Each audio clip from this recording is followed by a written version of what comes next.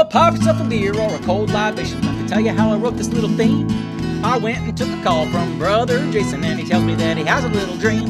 He says he needs a backwards intro to begin his podcast, and I ask him, what you got? He said, I'll start off with some talking and some movie clips of popcorn fighting, fantasy explorations, and some groundness exploitation. Kickstarts that I'm watching, and some blind unboxings, full-month horror movie marathon. Sometimes I let the dogs come on contests, and of course you know it's all about games. That's a slow down, let's just start with the name. It's the Nerds RPG Variety Podcast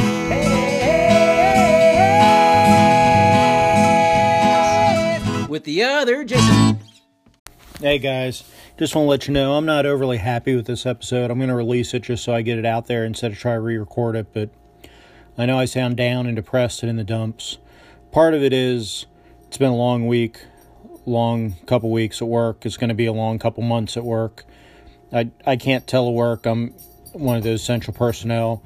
My job's not going anywhere, so, you know, it was a busy time for us, which is fine. I'm not complaining that I have a job. It's, you know, just wears on me. The other issue was the second half of the Romance of Paris Land thing that I recorded here. I had just run a game of ICRPG Altered State with a group of wonderful players that put up with me because I really bungled some NPC interactions with them, and it just was bad. It was one of those, hey guys, let's take 5 minutes, take a 5-minute break, and I had to take a break and recoup and try to salvage a situation. That one of those bad kind of things.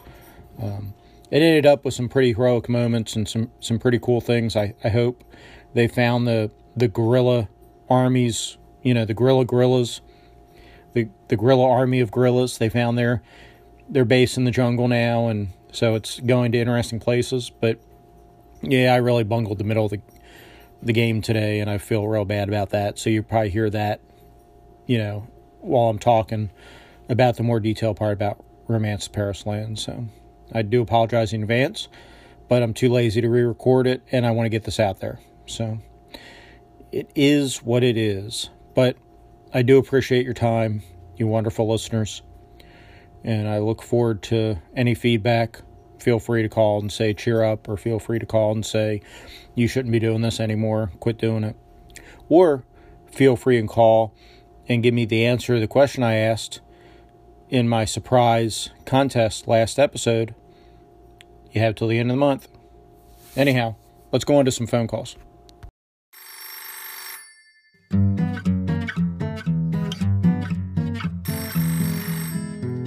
Who's on the phone? Who's on the phone? Who's on the phone? Who's on the phone? Well, maybe it's your auntie or a joke by your spouse, but the operator's screaming is coming from inside the house.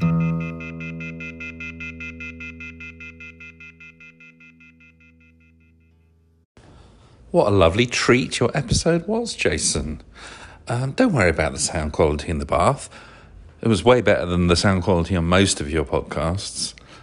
I'm only joking. But you know, that van noise, that car noise, yeah, I guess we've got to get used to it. Anyway, lovely episode. So fun that you're playing the starter set with your son. He sounds a little bit older than Amelia, though. Am I right in guessing? And we've started playing Phandelver as well, which with Mum, Mum and Amelia. So yeah, that's fun. It's a great little adventure. It really is excellent, especially the first little dungeon. It's like the essence of D&D boiled down into 7 rooms. It's perfect. Really, really great. Hi, you caught me, Andy. That was Andy of Expedition of Grizzly Peaks. And yeah, my son is older. So when I introduced him to D&D back, I don't know, a decade ago, maybe a little bit longer than that, we used the Menser set because I started on, you know, the red box BECMI. And I made the mistake, don't ever do this, folks. I made the mistake of trying to make him map and do all the mapping stuff out. You know, is like, this is how you have to do it. And, you know, that was like one of the earliest sessions we played, and luckily it didn't ruin him. He still plays. he's been off doing playing his own group, which I try not to interfere with because I prefer to, have separate social circles than just us. But, with all this stuff coming down, we've had a lot more time together, so we're going to try to play this game together, so it ought to be interesting.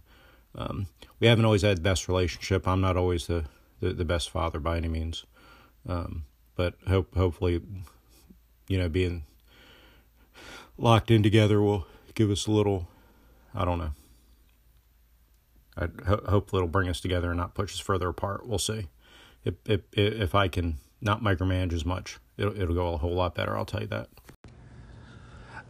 Yeah, and that mutant, what is it called? The Mutant Futures, or whatever the hell it is that Jim Wampler has done through Mud Puppy, looks great. I wasn't sure about the artwork, though. I mean, it's cool. They are real photographs, apparently. But it just seemed like the tone wasn't right for MCC. And Jim told me that he's no longer with Goodman Games, or he's no longer making stuff with them. I'm curious. I wonder why that happened. I hope they didn't fall out or anything. Or maybe he just wants to publish his own stuff and not give the cut to them. I don't know. That's rather ungenerous. But I'm glad they're still making stuff. So it's good news.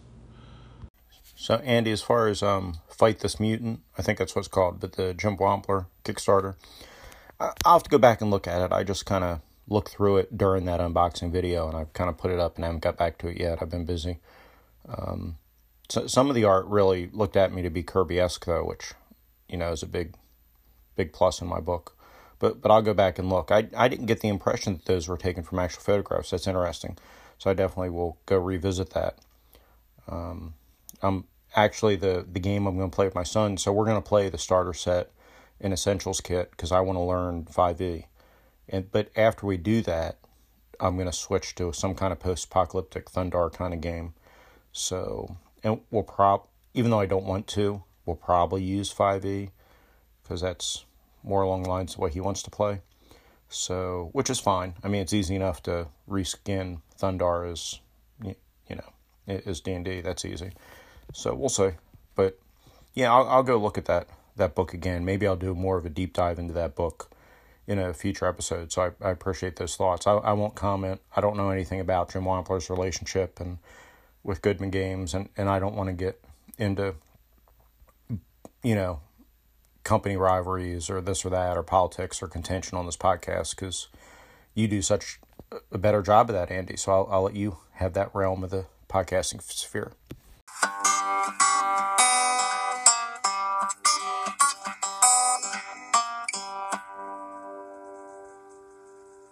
Just a quick note. Tonight I played in a game of the Osprey edition of Romance of the Perilous Lands. Joe Richter of Hindsightless and Wheeler Woe podcasts ran it. The other players are Dave Aldrich of Deep Percentile Podcast and Colin Green of the Spike Pit RPG podcast. It was a great game. Really enjoyed it. Colin played a ranger. Dave played a cunning folk, which is like the wizard. And I played a barbarian. And we had a neat little mystery where we showed up in Newtown and there was rumors the local lord of the town was a necromancer, and we investigated it, and eventually it turned out that the butler was the necromancer. But it was fun. We got to check out combat. We got to do different things in the system. We found some hiccups in the system. The book really needs another editing pass. It's a beautiful book. The art in there is beautiful. I'm not even going to address the asinine comments about ethnicity and all in the art. It's great art. It's beautiful. It's inclusive. It's what it should be. I really enjoyed the game. There's a lot of flavor to the game in the way the spells and the different combat maneuvers. But there are some things that really need another pass editing wise. And I'm not going to. I played the game tonight, and this is the day after St. Paddy's Day, so was it the 18th?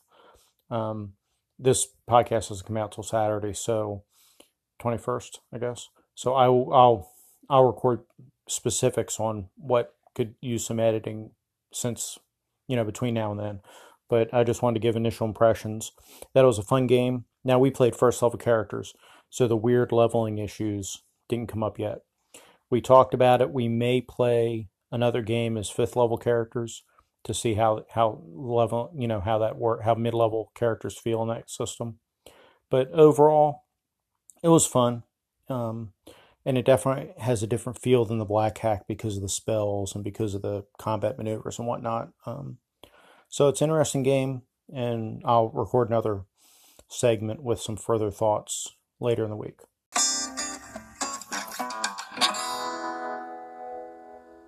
I mentioned I'd get a little more in depth with the Romance of the Paris Lands game. The big thing is just some of the rules, some of the combat maneuvers, and some of the talents and things aren't as clear as they should be. There are ambiguities in the way they're written. And then, obviously, some of it's not as well play-tested. One of the players reached out to the author, Scott Malthouse, on Twitter and asked him, and he was like, yeah, that probably shouldn't be that. That should probably be an attack, count as an attack, not count as a maneuver, and things like that. And the price list is purely built. The prices are set mechanically. So the things that are more advantageous in the game cost more money. But it doesn't make a whole lot of sense. So a backpack, which lets you carry 4 additional items, costs 40 gold pieces. A riding horse is 50 gold pieces. Mules are 20 gold pieces. A tent, 6 gold pieces. So the backpack's way inflated price wise. Also, a Claymore's 350 gold pieces. So the Claymore is the same as 7 riding horses. Or, wagons are like 40 or 50 gold pieces, I think. And carriages are 150 gold pieces. So some of the pricing is, obviously they made the more useful things cost more, but it doesn't make a whole lot of sense.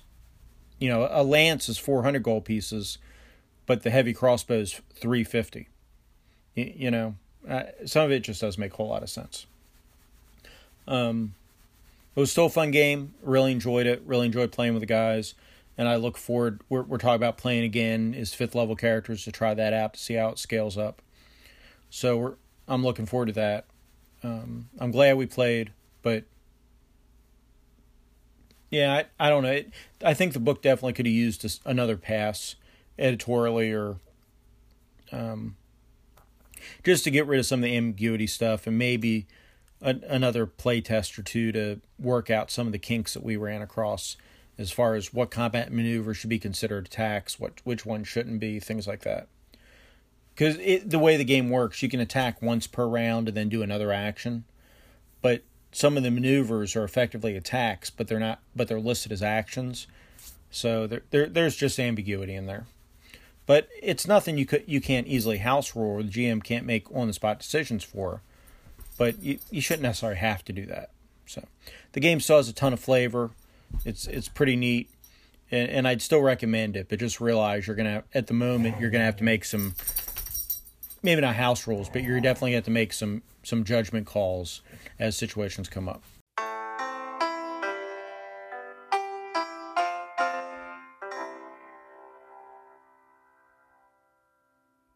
What's in the basket? Easter eggs?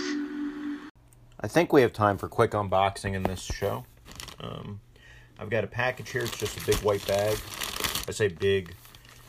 It's obviously a t-shirt that's in here. It's 11 by 10 by like an inch. I say obviously t-shirt. It's obviously a piece of clothing or cloth. I know it's a t-shirt because I know what it is. But I'm going to open it up on the air anyway. So we're just going to open this up. Well, maybe I'll open it up. There it goes. And this is great for the media we're doing here. This is audio, and this is an all-visual unboxing because it's a t-shirt. It's a black t-shirt. It is a little bit coarser material than I like. I've got some t-shirts that are really soft that I like because, I've got wimpy skin. But this is pretty coarse material. Let's see what it says it is. It is Hanes. I don't know what it is. It's got a tag over the material, the percentages. It is, my eyes can't read it because I'm old, 100% cotton. Huh. Oh well. Anyway, point being, it's a t-shirt, and it's black. On the back of the t-shirt, now all the writing on here is white. All the imagery is white. On the back is a scene inside a dungeon. You're looking towards some stairs that are going up to a doorway. There's some goblin, or they might be, actually they look like they're fishmen with spears coming through the doorway. In the main part of the picture, there are two dragons, and the two dragons are facing off against a party of adventurers. The adventurers, there's a wizard who's got the robe with stars and moons and things on it, and a pointy hat and a staff. There's an elf-made fighter paladin type. There's what appears to be a dwarf with a swan on his helmet. There's another dwarf a little bit smaller than, maybe the other guy's supposed to be human. There's what's obviously a dwarf with a hammer next to him. And then there's another lady behind the wizard. She might be a bad guy, I'm not sure. She looks, from the look on her face, she might be a bad guy. She looks like an evil priestess. And then on the front of the shirt, we have Black Pudding, old school role-playing zine. Yes, this is a Black Pudding t-shirt. Ordered thanks to Froth putting it out by James V. West. So thank you very much for joining me with me unboxing this. Tomorrow, the Audio Dungeon is doing their online convention. That'll be, well, they've already started, but tomorrow, the 22nd, I'm going to be playing a couple games in that online convention. And I'll wear the shirt during those online games. So, or no, today's Saturday. So I guess tomorrow's Sunday. Maybe tomorrow's 22nd. Anyway, in the Sunday games, it'll be the day after I release this, I'll wear the shirt in a couple games. Chicago Wiz, the Dungeon Master's Handbook blog, or not blog, but he has a blog called that too, but that's his podcast. He's got his older blog, but you know him from doing the 3 Hex Dungeons. And then Cody M is tomorrow night is supposed to be running his Skull Island, which is going to be an Operation White Box, a Vietnam era set on Skull Island with King Kong. So it ought to be interesting. Talk to you guys soon. Thank you for listening. If you want to reach me, you can leave me a voice message using the Anchor app or go to the Anchor website. I'll play it on the air and make you famous. You can also reach me in the Audio Dungeon Discord. I want to thank Ray Otis, who did the thumbnail art for this podcast. You can find him on his blog, plundergrounds.blogspot.com. And I also want to thank TJ Drennan, who provided all the music for this podcast. You can find him on Patreon at patreon.com/TJD. And of course, those are all my show notes.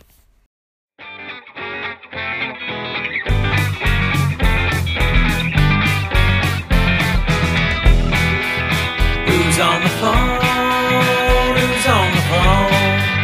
Who's on the phone? Who's on the phone? Well, maybe it's your auntie or a joke about your spouse, but the operator's screaming it's coming from inside the house. What's in the box? What's in the box? What's in the box? What's in the box? Well, the audience was pretty sure he took a pretty head, and the only question left is if that pedal shoot him dead. Bring on the gold, bring on the gold. I want some more, bring on the gold. Well, the butcher is a dustman and your moil is quite a tipper, and I'm assuming that your partner back there in the wood chipper. Don't look away, don't look away, don't look away, don't look away. Well, the zombies are rising and the world has gone to heck. We're living for the dying and we're dying for the train wreck.